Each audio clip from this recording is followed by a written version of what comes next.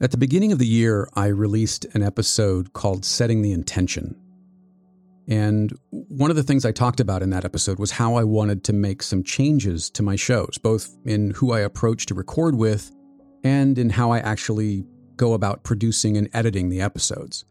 For example, using music and sound effects to enhance the ambience or atmosphere of an episode when it's appropriate and serves the story. And the first person I met on the back of all of that was Jack Lowe. And I really can't even tell you where I first heard his name or saw photos from his lifeboat station project. Most likely it was something that popped up on Twitter, which over the past several months has become a terrific way for me to discover new work and connect with interesting people. Regardless, once I dove into a bit of Jack's work, I knew I wanted to talk to him. Now, whenever someone agrees to record a conversation with me, the process begins with a phone call, just to say hello and brainstorm what we might actually talk about when we record. And these conversations are typically pretty short, maybe 15, 20 minutes or so. Some go a little longer if we really click and get into a groove, but the vast majority of them are less than a half hour. Jack was a little different. Our initial touch-base conversation lasted about 2 hours, and we really didn't even talk much about photography. It was more like catching up with someone I've known for years but hadn't spoken to for a while. When we did actually hit record, we ended up with so much great conversation that I've decided to release it in 2 parts. We got on well from the jump, and both of us are fans of the rabbit holes, so don't be surprised if more conversations with Jack happen in the future. My name's Jeffrey Sidoris, and this is my first conversation with Jack Lowe. Please listen carefully.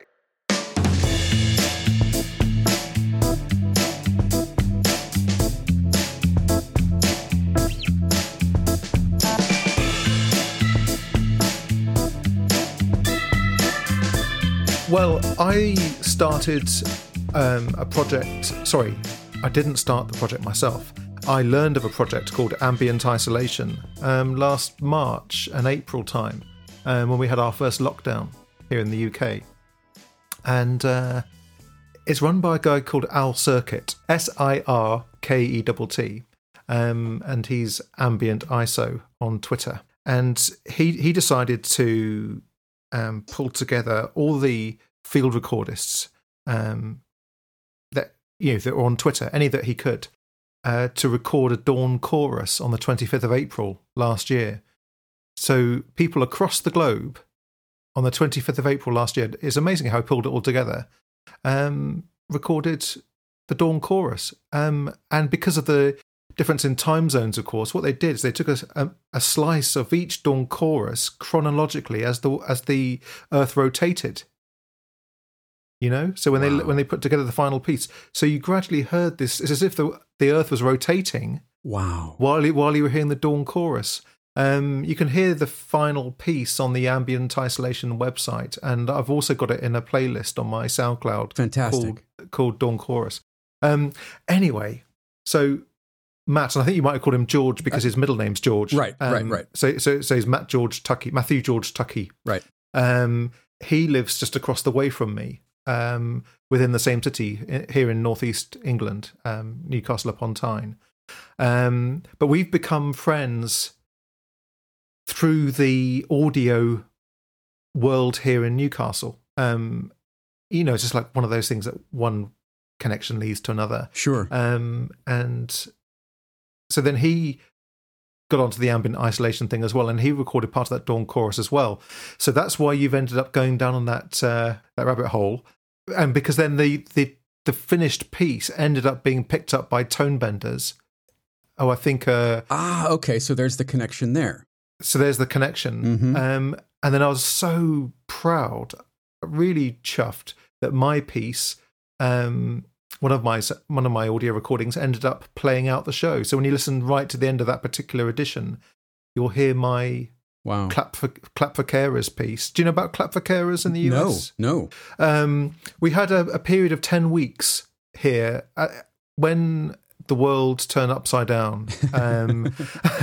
We were back so in Oct 20. Oh, I know. We had this. We were all. as a people, we felt very aware that there was this front line of the NHS workers, the healthcare workers. And on a Thursday evening at 8:00, we all used to come out of our houses and stand on our doorsteps, and we used to clap. I remember seeing that. I remember reading about it online. Yeah, and so I recorded the 5th one in our neighbourhood. Wow. So as it turned out, the halfway point.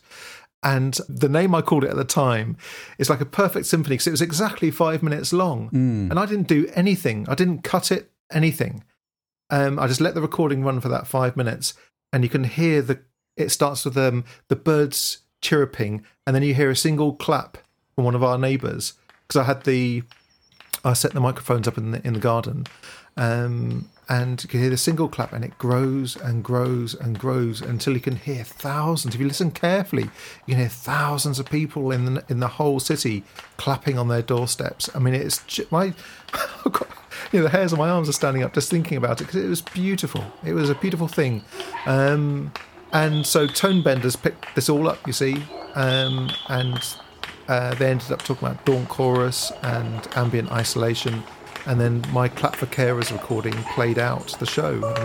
And what a wonderful thing the internet is when it's a wonderful thing.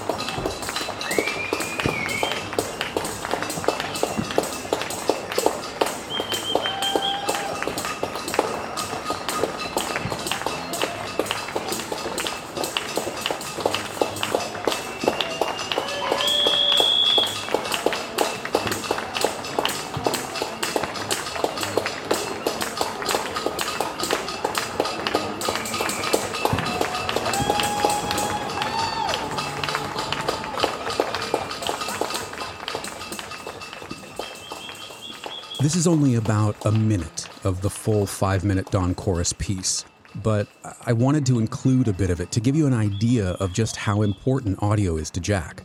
Not just how it can be used in a particular project, but how integral audio is to how he experiences the world. I'll put a link to the full piece in the show notes. Now back to the conversation. So not to put too fine a point on it, you are a photographer. But if the photography had to go away, could you be equally happy with audio as your main expression? Oh, yes. Yeah. Interesting. I don't know if... I'm not expecting you by any means to read every word I ever write online, but did you happen to see... oh, well, that's good to know. I too want to be acknowledged. I tweeted something yesterday that just popped into my head that I've been thinking about. It's something I've come to do naturally over the last year or so. And it started this wonderful discussion about how you refer to yourself as a creator. Mm-hmm. And I tweeted that I use the word documentarist. Yes. To describe myself these days. Which I kind of love, and I'd like to get into that. Well, I look forward to that because that's been a really interesting topic that's been introduced to me by an amazing documentarist called Daniel Meadows, who you mentioned yesterday in a tweet. I saw that. Yeah, that's right. Yeah. So the term documentarist, you see, Jack, I do read everything. You have, yeah. That's all in that one tweet. So that's a good value tweet, isn't it? It is. I got a lot of mileage out of that. Yes. Daniel is somebody I've known about for a long time. I mean, he's just had his 69th birthday, and he's a living legend who is particularly famous for some work he made in 1974 in the free photographic omnibus. And that was a double-decker bus that he purchased and turned into his mobile darkroom, and used to live in it as well while he travelled around, I'm just going to say England, but I don't, I could be wrong. It may be the UK, but I think it was England. Mm-hmm. And he would photograph people and tell them that he was going to put them in the history books. That was his reason for doing it, to document life. And he would make the photographs during the day, and then overnight he'd process the film in his free photographic omnibus and arrange for those people to come back and see him the next day, and he'd give them all prints free of charge. He'd give them prints. And have a conversation about them? Is that where the audio kind of fits in? Yes. So he'd also, when the opportunity arose, he would also record an interview with them, or a discussion, not even an interview as such. It's like, quickly press the record button and see where this takes us. Right. And I'm like that with audio as well, in that I don't record everything. I only do it when the situation arises. When I've been making photographs all day long at a particular lifeboat station, for example, and I might have just had my ears pricked by a person who's got you can tell that they're going to be full of stories, or there's a particular instance that's cropped up, and then I'll ask them after the event, would you mind if we spent some time together recording a conversation? Anyway, Daniel, yes, he does that, or has done that in the past as well. So he uses audio, film, and photography, and I feel greatly honoured that over the last year or so we've become friends, and that's another blessing of lockdown, really. Small mercies, because thankfully I've been free of COVID during that time myself, so some wonderful things have come out of it, and one of them is getting to know Daniel a bit, and we were having a discussion about, why do you call yourself a documentarist, Daniel? And he said, well, like you, photography is not enough to describe it. We're storytellers, really, picture makers, storytellers. The story is the real currency here. And when I say currency, I'm not talking about money. I'm talking about right. It's the value. That's the real value. It's the sort of marrow back to value of it all. again. Yeah. Yes, yeah. You've just had the discussion with John, haven't you? The value of value. Yeah. Many photographers, I think, don't perhaps understand that their main currency isn't the photographs, but the stories that go with them. Yeah, and it's interesting, because it is changing. Photography as a medium and as a business, I think, is changing. So I think there are a lot of photographers who are having to sort of maybe not redefine, but reassess where their value is. What is their value? And this is going to come out wrong, and I apologize. It's not meant to be pejorative at all, but it seems like it's gotten harder to be just a photographer. That's right. You're dead right. And I know what you mean by just a photographer. Or, I think for most photographers, that term just isn't enough to describe what they do. Right. Similarly, painters and sculptors, because there's usually a wealth of stories behind any piece of work, and really the items, whether they're photographs or sculptures or drawings, end up being a memento of the story. They're evidence that the story happened. If we go back to the beginning of Lifeboat, if we go back to the very beginning of that project, did you know that it had to be more than photographs, that there had to be that additional layer of sort of visual or even sonic ephemera that went along with it? Not right at the start. It feels really strange for me to say that now because of who I feel I've become now, or rather what the project has drawn out of me that was already there, waiting to be nurtured, waiting to be made. So at the start, I was just going to make photographs.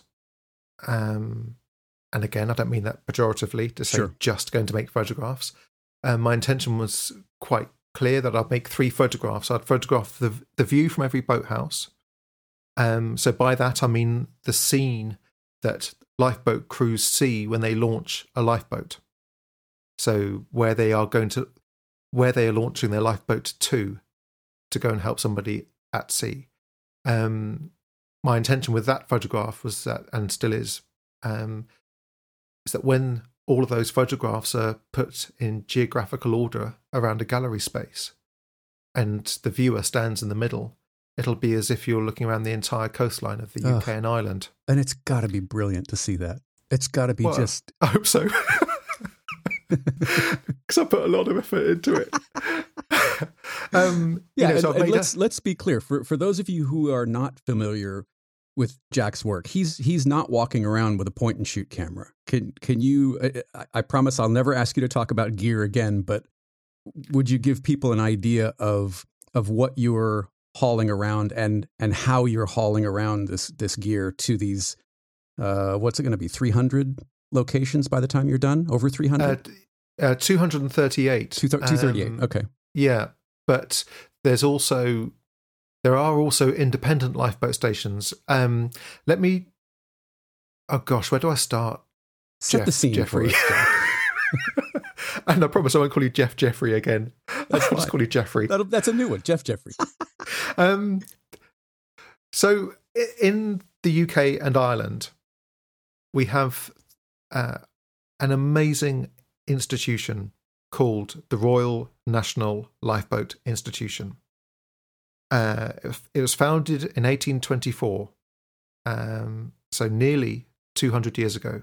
In 2024 will be their 200th anniversary. And it's an institution made up of volunteers. And that alone is incredible. So by that, I mean that these are people, about 5,000 people around the UK and Ireland, who carry an emergency pager strapped to their belt.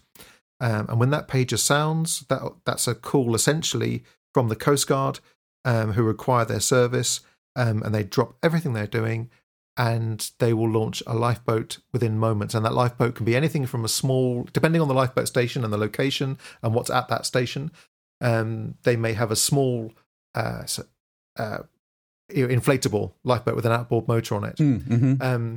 But the biggest lifeboat that the RNLI have in service is a 7-class lifeboat, and that's 42 tons, 17 meters, 3,500 horsepower. Wow. And that's part of a whole breed of all-weather lifeboats that are called all-weather lifeboats because they will go out in all weathers. And they are phenomenal, Jeffrey. Phenomenal pieces of kit.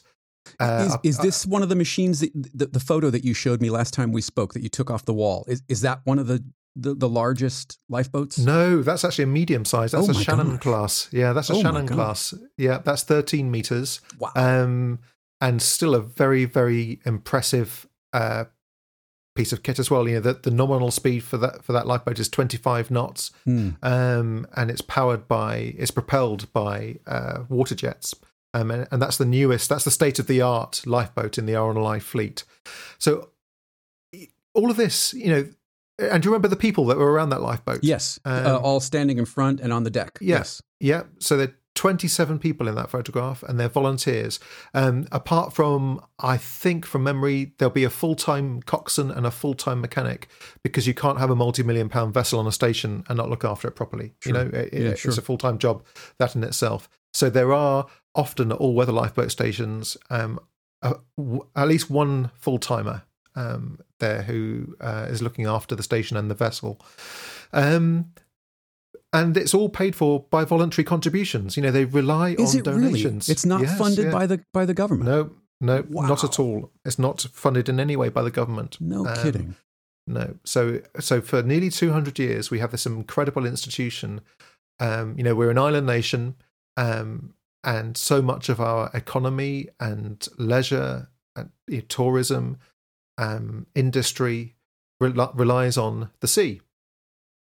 So when you look at the map of 238 lifeboat stations, and you can get an idea of that on my own website, which is lifeboatstationproject.com. When you go to the mission map, which is /stations, there's a map on there that integrates with Google, and you can zoom out and you can see all the stations there, how they're dotted about.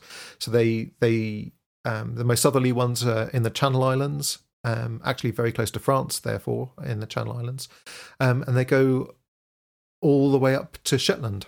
Amazing. And look at this. Wow, I'm looking at it right now. Wow. Oh, excellent. Yeah. And unusually, Ireland as well. I think there are 46 stations in Ireland. And I say unusually because it's unusual for there to be a royal institution in the Republic of Ireland. You know, the Republic of Ireland it's a different country. It's not the UK.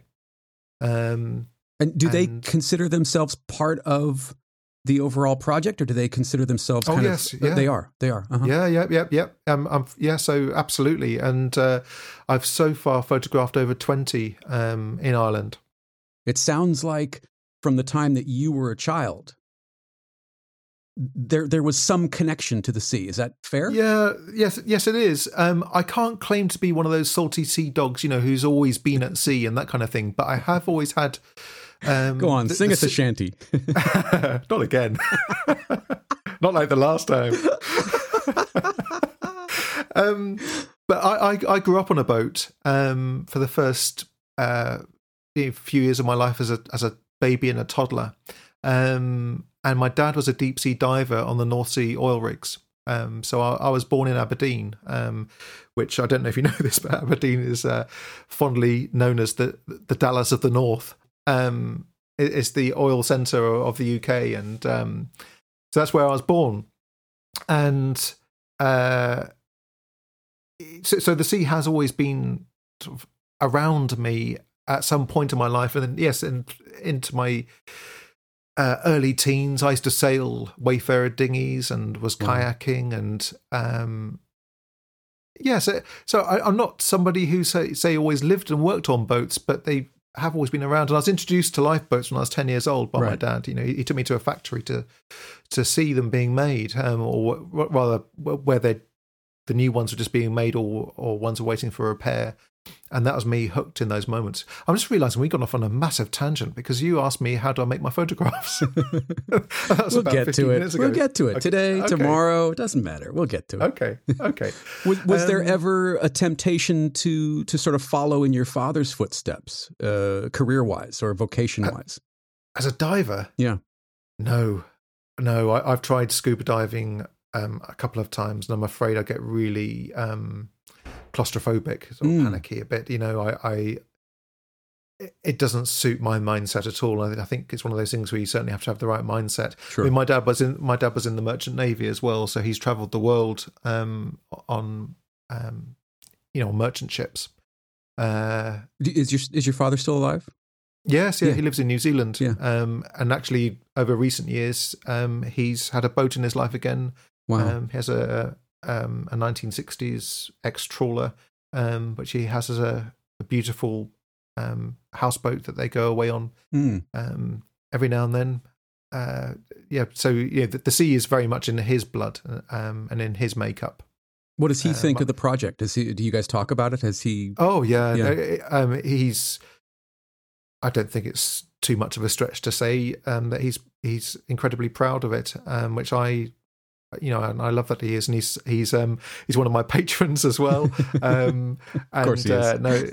And he loves it. He absolutely loves it. I think when people first learned of this idea, because I first conceived the idea in 2012 to visit all. Then it was 237 RNLI lifeboat stations, and I think people didn't disbelieve me that I was going to do it, but I set aside 3 to 5 years to do that kind of project. I thought that's how long it would take, because I knew it would be a big task.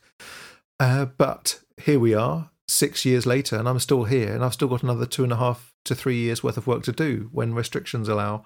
So when the pandemic arrived, I visited my 150th lifeboat station, which means I have 88 to go. And I managed to photograph about 30 a year. And bear in mind, this is my full-time job. Right. This is my full-time life. Job isn't even enough to describe. I don't think job covers it, because it is such an identity project. And what an incredible joy to have a project that, and I'm making an assumption here, and correct me if I'm wrong, but is your life, as you just said, but it doesn't feel like an unhealthy sort of compulsion. It from where I'm looking and in talking to you the way we have, there is still such joy in doing it. It doesn't feel like a job for you, is what I'm getting at. It feels like a calling. Yeah. It feels like a vocation. And I wouldn't necessarily have described it like that when I first had the idea. But interesting. But when you listen to your heart, even then, when I came up with the idea, I knew this was it. I knew this was a fantastic idea, and I couldn't believe it that nobody else had come up with the idea. Because when you look at the map and you now know what I'm doing, it's a very simple idea, right? To go to every single online lifeboat simple, but station. not easy. Exactly, yeah. And actually, that kind of brings me round a little bit to your initial question about this. Finally, which yeah, no, oh gosh, this will keep happening. I'm sorry, I don't even remember. What was it? Who are you? So going back to that initial point about the photographs I make and how I do it, and then to fully answer that, So I started describing the boathouse views, didn't I? Yes. And then how they'd be placed around a gallery, so that you had the sensation of looking around the entire coastline of the UK and Ireland. The other photographs I make are the crew and the coxswain. Now the coxswain is the skipper, if you like. Mm-hmm. He's the man in charge of the boat, and that was my intention at the start, just those 3 photographs.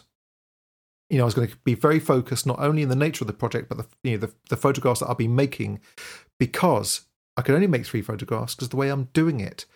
And that's using the 1851 process, wet collodion. And again, for those who don't know what wet collodion is, it's an early photographic process that involves making photographs directly onto metal or glass. And so I make mine onto glass, 12 by 10 inch glass plates. And that means that I turn up in my mobile darkroom, and we can come on to that in a minute as well. Affectionately known as Nina. There you go. There it is. Nena, the legendary Nina. And we can come on to why she's called Nina. Yes, please. In a little, what now? In a little volume 4 of our conversation. Yes, I know. Oh no, I can't wait. Actually, this is exciting. To think I think we might chat more regularly is a good prospect. As I said, I'm thrilled. Twitter. I'm already looking at calendars. Yeah, good. Are there enough in the world? I don't know. We'll find out. So you could have gone with 4x5 or 5x7 or 8x10, but instead you went with 12x10, which seems pretty massive. What was it about that size? What was it about 12x10 that seemed to fit this project? Well, when you're working with wet collodion, I think anybody who's like a seasoned collodionist who could be potentially listening to this, they go, 12x10, that's not massive. There's always like this competition. That people do make much bigger plates as well, but you're right. 5x4 and those smaller sizes. And in fact, I learnt wet collodion on a smaller camera using smaller plates, which are kind of postcard size, about 6 inches by 4 inches. And that's a beautiful format as well. So I learned the process on the smaller camera. But when I then had the idea and was doing my initial tests, because the beauty of wet collodion is that you see the finished result there and then. Bizarrely, even though it's a process that's 170 years old, isn't it, this year? This year, yeah. Happy birthday, wet plate collodion. Yeah, whoever you are, Frederick Scott Archer bloke. Right. Never forgotten. Too soon. Yes. Oh, dear.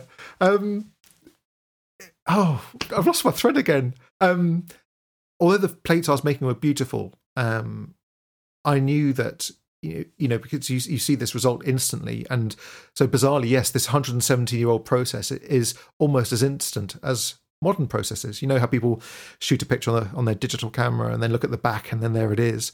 Within moments, you can have a glass plate, a beautiful glass plate, fixed, washed in front of your eyes. But I knew that the smaller plates weren't going to cut it in terms of dramatic effect, if you like, as a finished piece. So I knew they needed to be larger. And I started to really think about the format, because I wanted people to be able to really look at a plate and go, wow, that is a thing. That is and they wouldn't necessarily understand the process or know how it was made, but all they would know is that they'd seen a spectacular thing happen right before their very eyes that would make them feel like they'd taken part in the work, that they'd seen the work, been involved at every level, and that they were part of making an historic project, which they are. That is exactly what is happening. It's a collaboration. I can't do it without them, and the finished result can't happen without me either. And they cram into the back of my mobile darkroom and see it all happen, and they can see this plate that has a decent size to it that you can really pore over. You can really look at the details. And when you tell the lifeboat volunteers who are looking over your shoulder just as you've just made it and you've got it in the wash tray, you can tell them it's still, after 170 years, the highest resolution process ever invented. And they'll look more closely at all the fittings on the lifeboat, and they'll see every bolt head on the lifeboat. They'll see and I'm not kidding about this, by the way, the zips on their life jackets. You can see every single tooth on their life jackets, even though there may be about 50 meters distance between me and the subject, and the crew. You can zoom in when you made a high resolution scan of the plate. You can zoom into that scan, like the photograph I showed you on the wall here in the studio, and all of the detail in that plate will be perfectly rendered. It's really extraordinary. So when they know that, the 12 by 10 plate is large enough for them to see that. And I couldn't go larger than that, because I then had to really think, well, how many glass plates can I safely store in Nina? What size trays will I have to use? The moment you change format with wet plate, all of the other considerations, everything changes. Sure. So the size of the silver tank, the quantity of chemicals, whether it's the developer that you're pouring over the plate, or the amount of water that you're using to wash the plate, everything changes. And the size of the trays, so the size of the trays affects the size of your counter that you can use. Sure. In a mobile vehicle, and I felt like 12 by 10 was the largest I could really go to, because when I go on the road, I'm on the road for about 5 weeks at a time, about 3 times a year, and I'm photographing about 10 lifeboat stations, maybe as many as 12 on one. I call them missions. On one mission. People again have said to me, "Oh, Jack, why do you call them missions?" And then they see me working at just one lifeboat station when I'm on the coast, and they see how physical it is and how involved in the concentration. And then they realize I'm going to be doing that 11 or 12 times in one trip. And several times people have said to me, I understand why you call them missions now. Right. To note that the clock is ticking from the time that you sensitize the plate. You've only got minutes before that has to hit the developer or it's gone. Yes? That's right. Once the plate has been sensitized, as you correctly say, you are then on the clock. So really, I need to have carried the wet plate to the camera, plugged it on the back of the camera, made the exposure, come back to Nina, close the door, safe light on, take the plate out of the holder, pour developer over it, pour a stop wash over it, about 2 litres of water, and fix it, all within about a 10 to 15 minute window, depending on the weather. If it's colder weather, you have a bit longer. If it's hot weather, you have a shorter amount of time, because the minute the plate starts to dry, you lose the image. Right. And you've got, in some cases, 24 people to wrangle into the frame. Yes, exactly. So that's a really rigorous ritual as well that I've really honed over the years. Basically the camera has to be set up and ready with the photograph composed. So the first thing to do, say in a crew photograph scenario, is to set the scene, to make sure the composition is perfect. And it starts with me briefing the lifeboat crew. Before we even go near the camera, I tell them what to expect and what's going to happen. That we're about to step outside, the lifeboat's been manoeuvred into place for me, and when they see me under the dark cloth, that's not me taking the picture. I'm not exposing anything there at all. That's me just composing it. It's the equivalent of looking on the screen on your smartphone or through the viewfinder of your SLR. That's what it's like then. And once the photograph's composed, if they could possibly bear with me and just be patient while I nip back to my mobile darkroom and hand make a piece of photographic film, because that's what I'm doing. These photographs are completely handmade. Sure. And so I have to dash back to Nina, pour salted collodion over the glass plate, and then put it into the silver bath for about 3 minutes. And once it's sensitized, I can then close the door on Nina so it's completely dark and red lights on, and I can load the plate into the plate holder and go back to the camera. And that process takes about 6 or 7 minutes, something like that. I've got it down to a bit of a fine art. So they only have to wait there. By the time I've done the walking between the cameras as well, between the darkroom and the camera, maybe a maximum of about 8 minutes, something like that. And they know the drill then, and the wet plate is plugged onto the back of the camera, and I count them down 3, 2, 1, and I remove the lens cap, make the exposure, remembering to take out the dark slide, of course. Safety tip. Yes. And then, I would imagine, Jack, that there has to be on their part a feeling of you're acknowledging and you're respecting them and what they do by, and I'm kind of butchering this, but because of the work that you're going through to document what they go through, there has to be a feeling of respect there, rather than just using a DSLR or even a 35 millimeter or medium format film camera. There is work, there's effort, there is craft, there's technique, there's skill on your part to celebrate and document the skill and the dedication to what they do on their part. Yes? Absolutely. Yeah. You haven't butchered that at all. It's that's exactly it. It cuts both ways. I think at the start in January 2015, I was just another photographer. I was yet to another you photographer. Or to them? To them, because lifeboat stations are exciting places. Right. They've got fantastic kit in them. The lifeboats are incredible. Whichever size of lifeboat you look at, you can just see it, this is built to do something really purposeful, and this piece of kit is not going to fail at doing it either. And I think many lifeboat stations have plenty of photographers approaching them saying, "Can we do this?" And then they'll, and this is where the phrase "taking pictures" I think comes into play. That I try, sometimes I don't get too fussy about it, but I am quite fussy about it. You won't often, I think, hear me say, "I'm going to take a photo." With Wet Collodion and the project, I'm making a photograph, because it is a collaboration. And I think the phrase "taking a photograph" sort of speaks volumes in that kind of context, because all too often in that kind of context, and say if I was doing it digitally, and this isn't to denigrate digital photography at all, right? I just love photography in all of its ways. What I'm talking about here is human interaction and what actually happens on the day.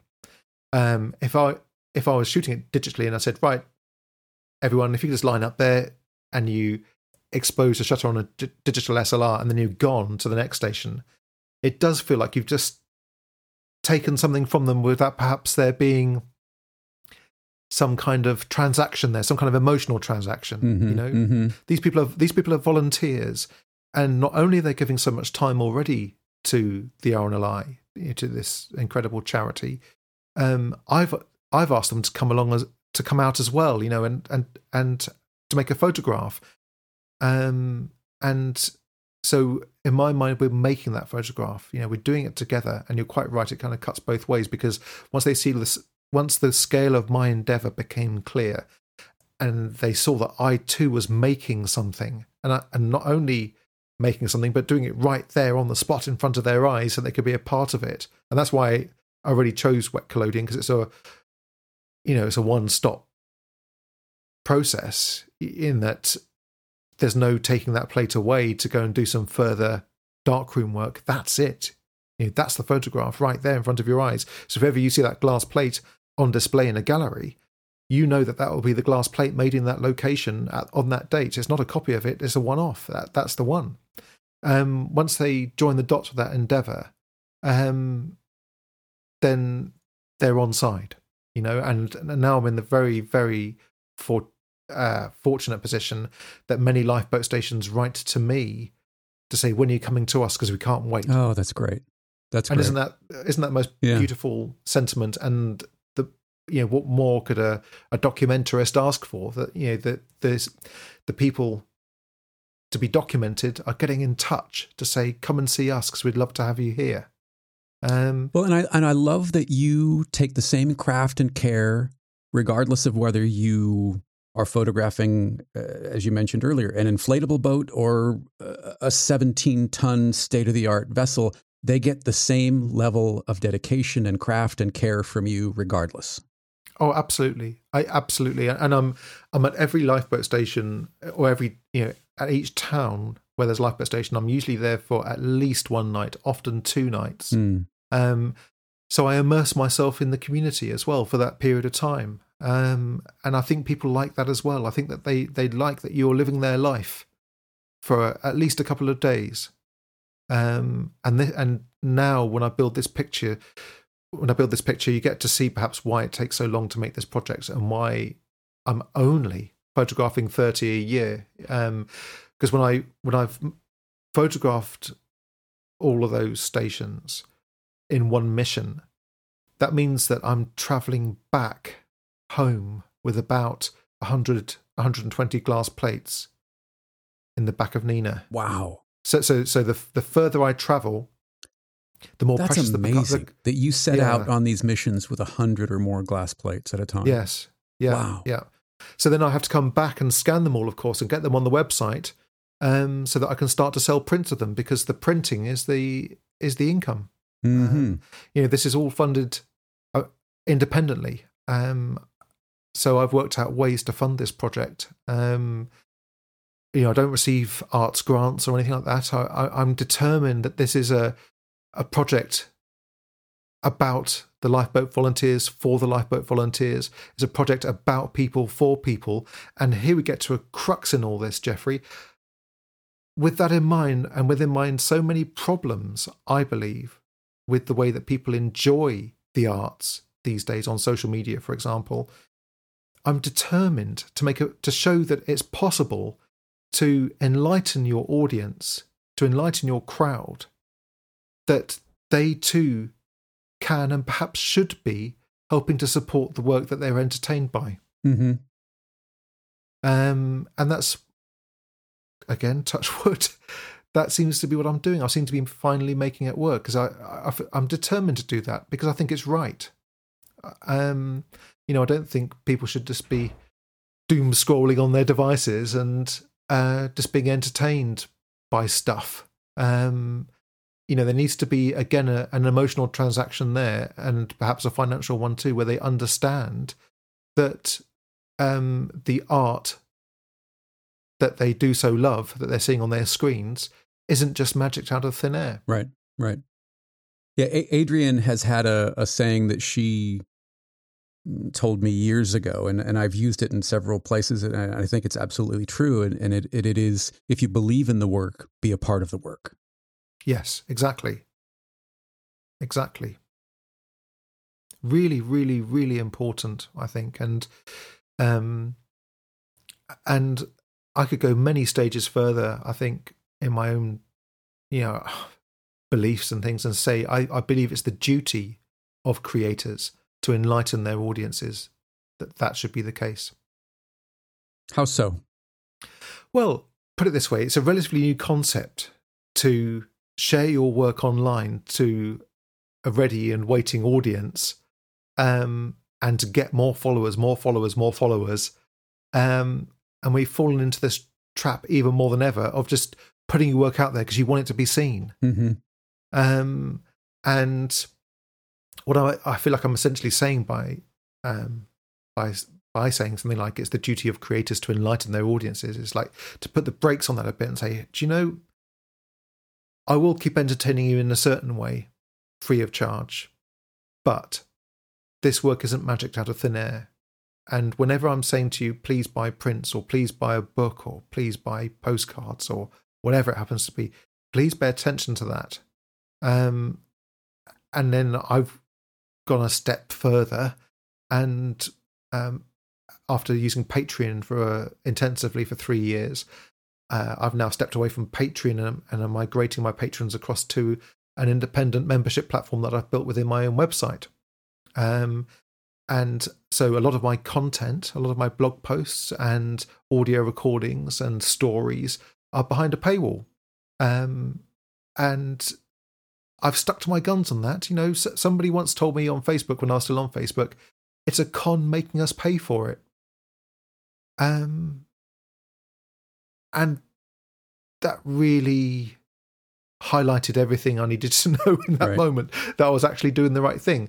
Because I worked out how to respond to that, because I always try and be kind when I'm speaking online, particularly to people who are following the project, because they're not coming from a position of, you know, even that comment was a bit unkind from that person's point of view. They weren't actually really thinking it through, and it kind of highlighted exactly the situation that we got into, that people are used to being entertained free of charge. And I said something along the lines of, well, do you know, to listen to that audio recording that I was talking about in those moments, I didn't see you standing beside me at the ferry terminal to pay the £400 bill to get me and Nina across the Irish Sea to Ireland to make that audio recording. You know, how do you think this money appears? Right. I'm not a millionaire. I print photos, not money. Yeah, this isn't a vanity project. Right. So where's the con? Is it actually rather, is it a con that you've got used to being entertained free of charge? Right. Well, and I wonder, with things moving so far now towards subscription models, everything is a subscription model now. Yes. I would imagine that has, or may start to work in your favor if it hasn't already, because you are effectively creating a niche network of programming, of content, of multiple types of media for people to enjoy. And so I would imagine that a membership platform for something like this project is kind of a no-brainer. And I don't know, but I hope that it is working the way you expected it to be. Oh yes, and more so. I was stunned when I started using Patreon in 2017 at how many people immediately jumped onto that, and that struck a chord with me with something that Amanda Palmer had said. Mm-hmm. Have we discussed Amanda Palmer before, Jeffrey? Yeah, last time we talked. Yeah. So, again, for those who don't know, Amanda Palmer is a prolific creator, a musician, performer, and she's quite well known for creating, at the time, I don't know if it's still true, but the most successful Kickstarter ever, in that she raised $1.2 million, I think, to fund her then next album. And so she became famous as a pioneer, as a trailblazer in the crowdfunding arena, not only to prove that, you know, you could have your followers, your crowd contribute to the work that you're making, but also that you can shake up a whole industry. I mean, that made the music industry sit up, pay attention when they saw an individual artist, plowing her own furrow. And she said in her book, The Art of Asking, you're not telling your crowd to support you, you're letting them support you. You're giving them a way to let them support you, because they want to support you if only they're shown how. And so when you do just put material out there on Facebook and Instagram and Twitter because you think that's what you have to do, and you're not simultaneously saying to people, and if you like this, you can support me in these ways, you'll be amazed at what happens when you let people support you. You know, when you offer people ways that allow them to jump on board. I should read that book, by the way, because I have long had trouble with the ask. It's one of the areas that I stumble the most in asking for help, for support, for patronage, as it were. Yes. And it, it is tricky, and you do have to get it right. But that book was so useful to me right at the start of my crowdfunding career. So, up until that point, we've already discussed that I photographed my first station in January 2015.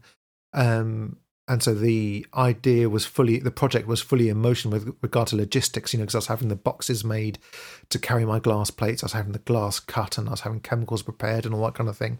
In 2014, that's when the project really started to get underway. It was in the second half of 2014.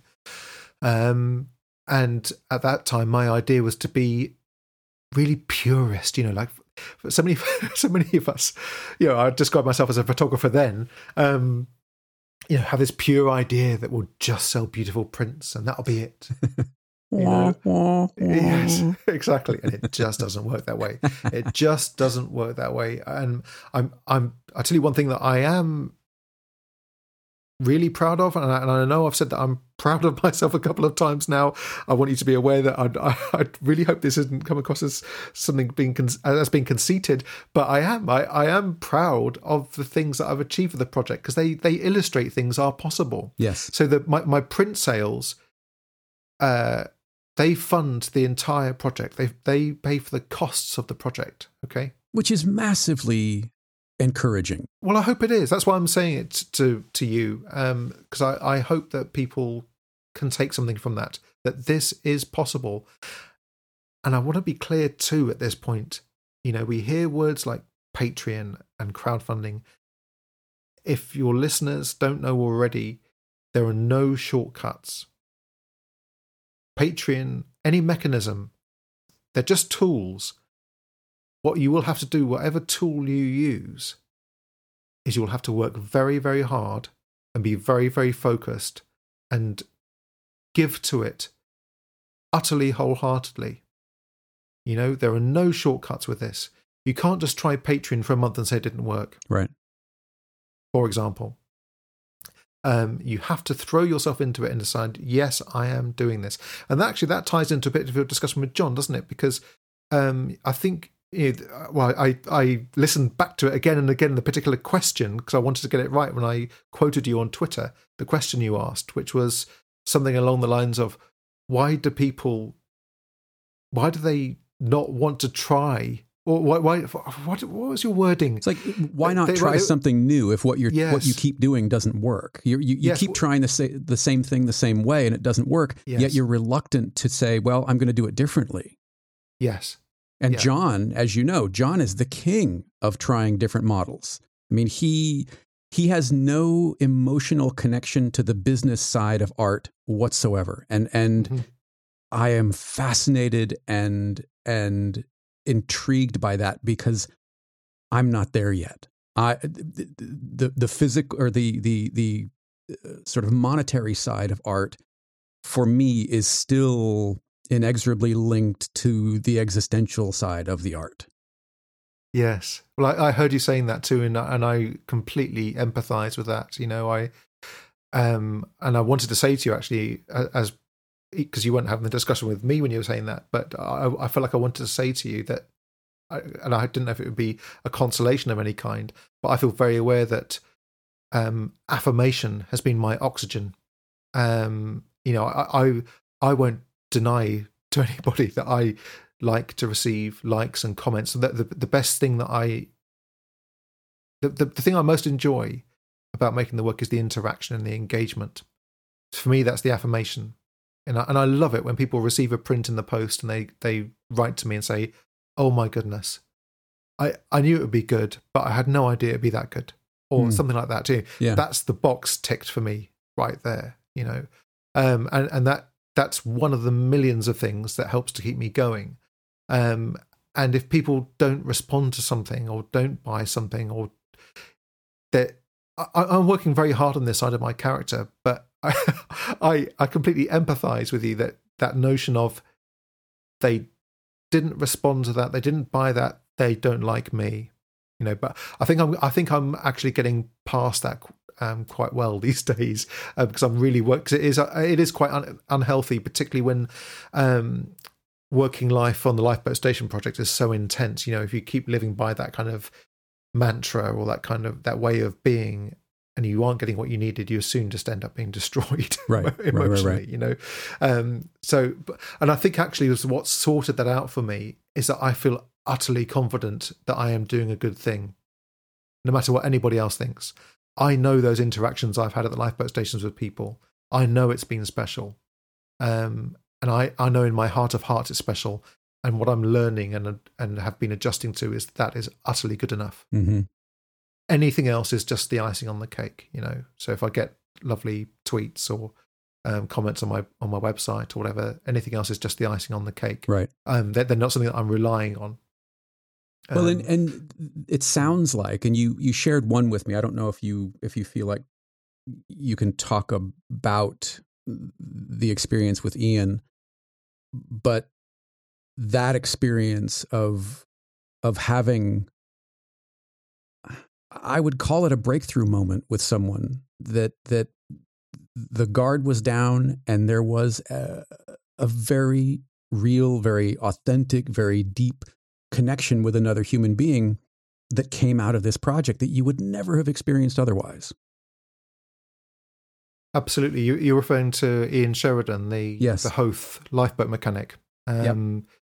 Yes, that was extraordinary. And that was a turning point for me on the project. And that made me, as if I didn't know it already, you know, in case I didn't know it already, that made me really realize that I was doing something special there and tapping into something special. And there was a special experience for not only for me, but the lifeboat crews themselves, you know, in terms of realizing what, again, as if they need to remind you how special it is what they do. But it was a turning point. You know, you might remember that I mentioned to you that Ian spoke for a good 45 minutes or so. Right. Telling me what he wanted to tell me. And then I just had it in the back of my head that I wanted to ask him a question, but I just let him speak, you know, because that's a fundamental social grace, I think, just to let people say what they want to say. You know, there's a fantastic saying that I heard last year from a really excellent photographer called Craig Easton, who's made a series called Fisherwomen here in the UK. He said, what was the exact wording? He said, "You know what you need? A good listening to." That's great. That's great. And that's exactly my approach with the audio recordings. You know, yeah. I don't just go in there with a bunch of questions. We just get, I mean, much like we're doing today, we get a conversation going, and I listen to the people because they clearly have a story they want to tell. But anyway, yeah. So Ian spoke to me for a good 45, 50 minutes solid, and I asked him that question, and the whole tone and nature of the conversation changed, and it took me by surprise. And I realised that was a privileged moment there. I really, you know, I was in a moment of feeling truly honoured to be next to a man who not only had been through those things, but was willing to impart them to me and express his emotions about those things. And, you know, to be more specific, it was relating to a particularly brutal rescue that he'd undertaken with the Hoth lifeboat crew in Ireland. You know, afterwards, or just towards the end of the recording, he says, "I'm really sorry about that, Jack." You know, he's referring to releasing all those emotions. Right. And I said, "Don't be sorry, Ian." Oh, no. You know, I mean, you just want to reach across and give him a hug. Yes, it's okay. Yes, yeah. You know? But that's it. And you mentioned that last time we were talking, is that this idea of creating space is, and allowing people to be seen and heard, is equal to the task of making the pictures that you make. Exactly. You're forget the idea that you're a photographer. Forget the idea that you're a documentarist. You are a people person. Mm-hmm. That's what you are. You know, if you say you're a sound recordist, okay, yeah, you record sound. You carry a field recorder. Okay, excellent. And a microphone, of course, hopefully plugged into it. Hopefully. Yeah. And if you're a photographer, you can use a camera. Of course you can. That's what you do. You know, you wouldn't, I don't know, I go to an office worker and say, they wouldn't, you'd expect that they can operate a computer. or type a letter or whatever. So get past that. Right, you're a photographer. Okay. What else have you got? What's the bit that's unashamedly you that you're going to bring to the party here? And I think when you're telling and sharing special stories, you can only access those stories from the people who hold them. It's like a treasure trove. It's like, and you need a key to open that lock, to be allowed to listen to those wonderful stories that are handed down through the generations. You have to be a people person. There's no two ways about it. You are not going to get those stories by being a photographer or by being a sound recordist, right? Or by being a filmmaker, right? When did because it sounds like there have been a number of really beautiful sort of both professional and personal milestones that this project has given you. When did the switch flip from photographer to documentarist? When were you comfortable making that an identity, I guess? Well, that only came, believe it or not, last year. Mm-hmm. The exploration of it started a couple of years ago on Patreon. I wrote a Patreon-only post that was exploring the idea of what I am actually. What do I do? So photography doesn't seem enough. And I landed on the phrase of the word storyteller. And even that, I have to say, even though I wrote it at the time, to my mind, this was a discussion with my patrons. And this is one of the kind of patron-only posts, this part of that mechanism with Patreon, or now with my own membership platform, where you can have posts behind a paywall, which means that you are just talking to this special community of people who are rooting for you. And you can have these kind of more private discussions, if you like, even though it is still with a couple of hundred people. And so I started to explore the idea a while back. I started to feel like I was really holding back when I was describing myself on social media or in my blog posts or whatever, or in press interviews as a photographer. People say, "So here's photographer Jack Lowe," and it almost made me wince because I think I'm not. That's not enough, and it doesn't fit the bill, And it wasn't until I met Daniel and started to explore, Daniel Meadows, and started to explore Daniel Meadows' work more. And I noticed on his profile on Instagram or on his website, he said something like, "I'm a documentarist who blah blah blah." I thought, documentarist. And I looked it up, and I thought, that's the word there. And as part of my discussions with Daniel Meadows, I said, "Would you mind if I start using that word? Because I haven't seen it anywhere else apart from on your website." He said, "No, don't be silly. It's not my word." Right. He said, "It's a family of documentarists, people who use whichever medium is suited to the task in hand. And it sounds like you're a documentarist too, Jack. So describe yourself as a documentarist." That had to mean a lot coming from him. To have that sort of blessing from him, yeah? Well, the one,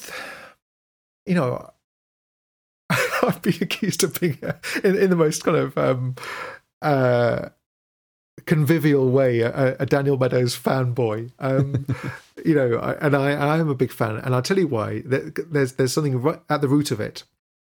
When I started the project and was coming up with this madcap idea to do this project in this certain way, I hadn't seen anybody else doing something like it. I felt like I was on my own with it. I felt like an outsider, making up my own rules. And to be a bit too brutal about it and unkind to myself, I'd even go as far as thinking, there's that silly Jack Lowe with his silly vehicle doing his silly idea that no one else does. You know what I mean? Yeah. Yeah. Although I didn't realize that you went all in on Nina and everything from the start. I guess I was under the impression that was more of an evolution. So even more respect for saying, nope, I'm going to do it this way, and I need this to do it, and I'm all in. Yeah, that's how it happened. Wow. As you described in that last sentence there. Yeah. Wow. And that was out of inspiration from a couple of sources, which I'll come on to in a moment. And wearing your Team Daniel T-shirt as you drive down the road. Well, you see, I didn't know about Daniel then. I met Daniel. Well, that's what I do now. But when we started these conversations with Daniel, and when I heard a talk by Daniel on good old Zoom in lockdown, it made me very, very emotional. I had to turn my video off because I actually started to get watery-eyed. Did you really? Wow. Yeah, because in those moments, by knowing more about Daniel and hearing him speak about his work, I understood that I was allowed to do what I do. He made it allowed. Because he did it in 1974. And I didn't really know about it then. I didn't know the extent of what he did. But there's so many similarities in the ways that we work and the way we see the world and interact with the people that we stumble across or muster into a photograph or an audio recording or whatever it happens to be. It was a huge relief to me because I realised that what I was doing actually was allowed. And even though lots of people have said to me, "You can't do it like that. What are you thinking?" And I had to just sort of bat it off and think, well, I am doing it. I'm all in. So I can't change my mind now. Right. To know in those moments that I was allowed to, it really has given me renewed vigour for when restrictions allow me to travel again and I can start making new work again. Right. Interesting that years later you found almost the permission that you needed to take a different kind of look at how this project was evolving. Yes. Yeah. From Daniel, I mean. Yeah, the photography world is a very specific world, I think. You hear people saying so often, I'm a landscape photographer or I'm a portrait photographer, I'm a fine art photographer. Why aren't you just a photographer?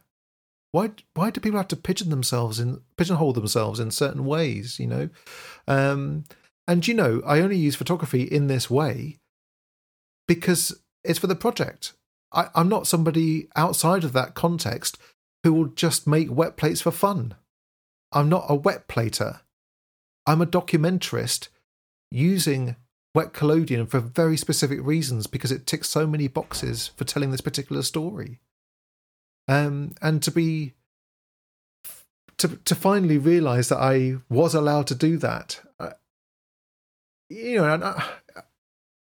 I find it a little bit hard describing it, I guess, because of course I'm allowed to do it because I'm a grown up. I can drive. Yeah, kind of, yes.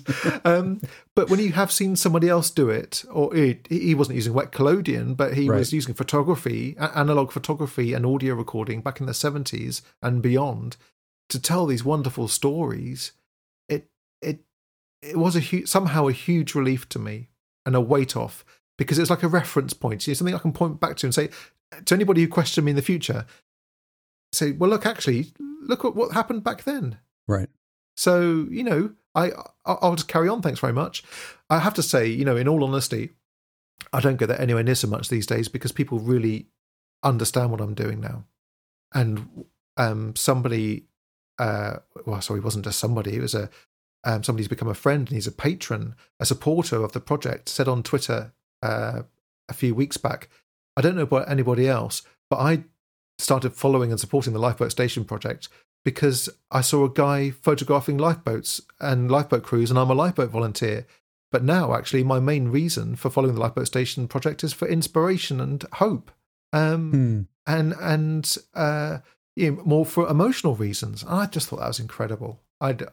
What an accolade, Yeah, I mean, it's taken on a life beyond you, in addition to what you bring to it. It's fascinating, and the fact that you're recording audio and sharing stories and sharing photographs, you're allowing.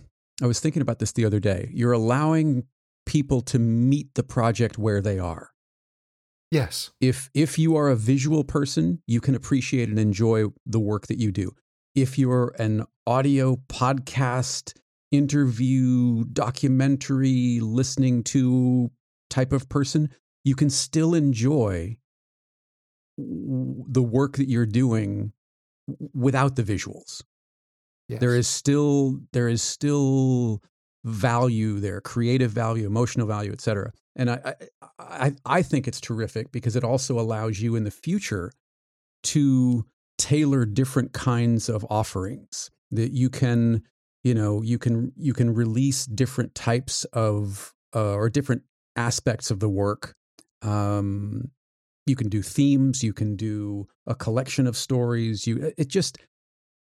There is so much there that I think, especially once the project is finished and you can see the thing in its sort of wholeness, all sorts of opportunities are going to open up that you're not even aware of yet. Yeah, and that's the absolutely beautiful thing that I've learned to utterly release myself to. I didn't know I'd be here speaking to a lovely guy in Washington, D.C., about... Wait, what? Are you? Oh, yeah, he's after you. Sorry. Frick. All right, well, have fun with your little glass plates. Yeah, bye. Hurry back. I knew I had to talk to you. Can I say that? I knew I had to talk to you. Did you? From the first photograph. I mean, my family history is working class, is blue collar, it's railroad men. So the idea of working life and just the whole sort of ethos of this project spoke to me. And then when we talked, what should have been a little 15-minute hello, how are you? I mean, geez, I think we talked for 2 hours. Yeah, it was a good 2 hours. Yeah.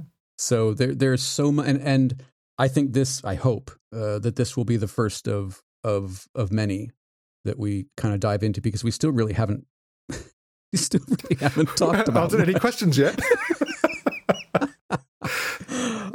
I do have Steve Zissou in my notes here from our first conversation, and I have no idea why. I just remember there was something significant. I had to write that down. You said something, and I don't know if you remember what that was referring to. I do. I do. And actually, it's we did start to touch on it just a fraction earlier. And actually, have you written down Carl Sagan as well? You said I did. I have Carl Sagan written down in pale blue dot right next to it. Yeah. Because you said that we should speak about Carl Sagan next time we talk. Right. And so I don't know if that'll be in this conversation or in 3 conversations' time. But let's just sorry, I know I'm not the host here, but let's just no, please. The keys are yours. Wind it back a minute. Let's just wind it back a minute, Jeffrey. So we were talking about how the project had evolved, right. and that's what I like to kind of stress to anybody as well who is thinking about starting on a particular journey. Just start taking those steps and just release yourself to the fact that wonderful things will happen. I heard Anthony Hopkins say an amazing thing on Twitter as well just before Christmas. He put a video message out, and he said, one of the things he said was, be bold and amazing forces will come to your aid. What a great quote. I'm moved all over again, just be bold. Thinking about him saying that. I'll have to find it. I'll find it, and I'll have made it as a note on my. There we are. Be bold, and mighty forces will come to your aid. I just think that's worth remembering for anybody, not just creators, anybody in life at the moment. Just keep going. Just keep taking those small steps, and it's incredible. Because here I am. When I've nearly lost my family home on more than one occasion in those earlier days of the project, I'm still here 6 years later. At times, I just thought I wouldn't be, and I just kept taking those steps. Just keep moving forward, and stop analysing things that were way in the past, or why has this happened? Why has that happened? Just keep moving forward. You've got your goal in mind. Set your goal. Neil Gaiman referred to it as the mountain. Keep moving towards the mountain, and before you know it, that you'll be in the foothills, and then you'll be on the side of the mountain, and then you'll be at the peak. Just keep moving forward. And I thought Anthony Hopkins' quote there, "Be bold, and mighty forces will come to your aid," just sums it up. And that's what that's what I feel like I'm doing. I'm just being unashamedly me these days. And you couldn't possibly have seen where this project has gone in the past 5 years. There's, I mean, maybe I'm wrong, but I don't see where you could have predicted this in any way, shape, or form. No, I really was, in my mind, a photographer trying something new to change the formula in my own life, because the previous formula wasn't working for me, which was one of printmaking and retouching. I've been a printmaker and a digital printmaker and retoucher to other photographers and ad agencies and design groups for 12 years, and found myself stuck in front of computers to the small hours. And that was another waking moment, thinking, what am I doing? What am I doing with my life? Where's my photography gone? Why am I working on everybody else's photography? Right. And one of my simple ambitions was that my print table here in the studio would be covered with my own photography, not with the photography of other people. And that's exactly what then happened. But it was so simple at the start that I was a photographer changing the formula, trying something that I knew would be special and was a great idea. But as you say, I had no idea that it would become what it has become. And there have been various moments on the journey where I thought, if it all ended today and I just had that, like the front cover of the Independent Weekend magazine, mm-hmm.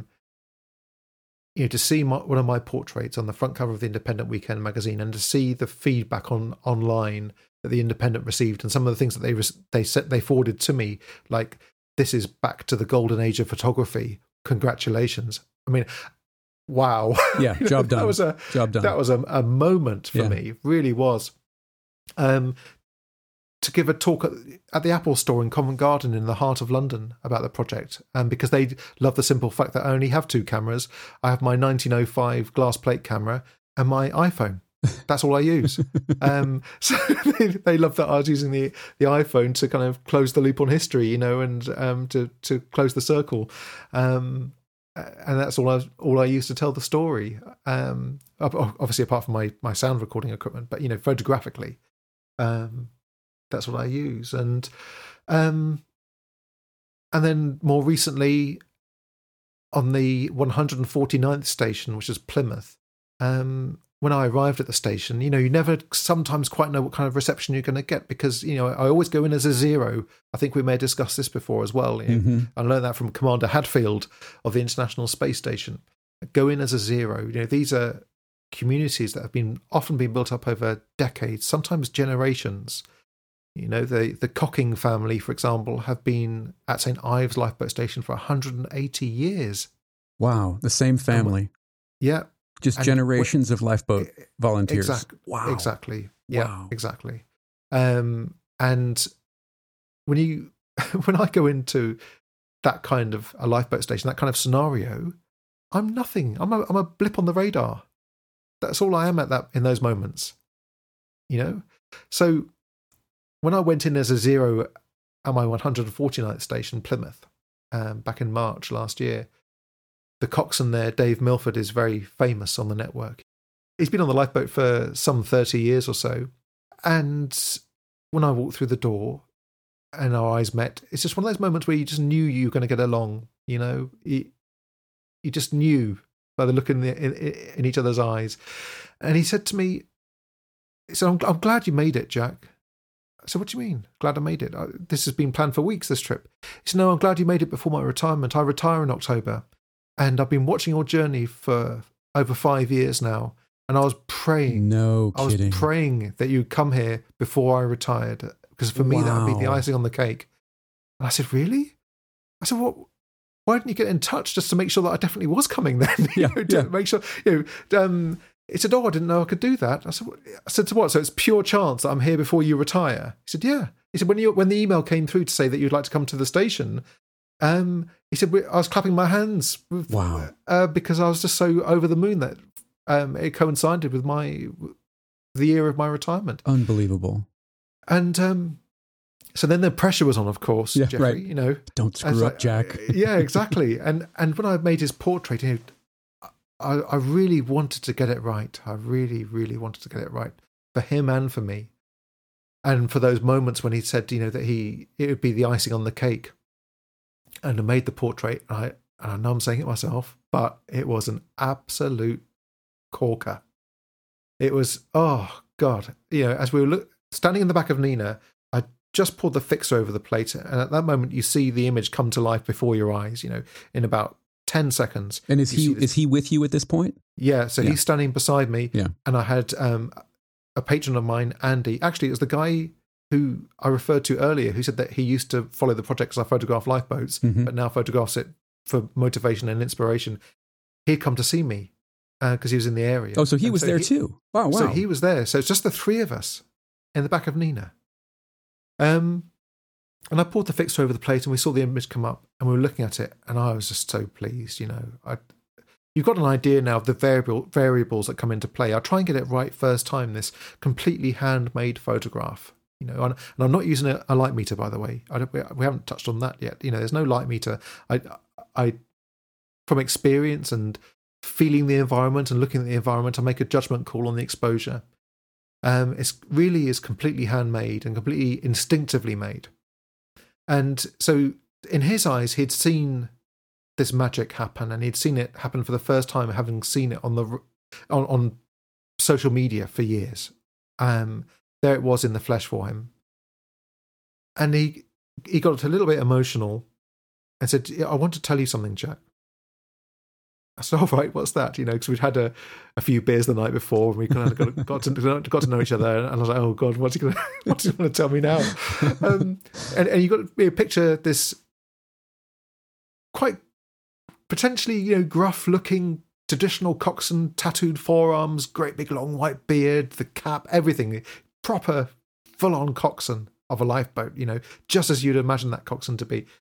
And he said, I'm looking at that portrait, and I can't believe what I've just seen. I can't believe what you have just done for us at this station and what you've done for me. He said, then there are three people in my life. When I go to my rocking chair and tell my rocking chair stories in my retirement, he said, there are three people in my life that will be top of my rocking chair story list. Do you want to know who they are? I said, yes, please do. That'd be great. If you wouldn't mind. Yeah. And he said, number one is the Queen. I said, oh, right, strong start, strong start. And he described about how that was a monumental moment for him. That he is a royalist, and that he just loves the monarchy and loves the Queen, and he always wanted to meet the Queen. And when he was invited to Buckingham Palace to meet the Queen, that was an extraordinary moment for him that he'll never forget. The second person was finding out and meeting the brother he never knew he had. Oh, wow. Yeah. Wow. And then... sidestep that a little bit. Was he an adult when he met him? Yes. Yeah. Wow. I think it was relatively recently. Yeah. No kidding. And he described what a special moment that was. And then the third person was me. Unbelievable.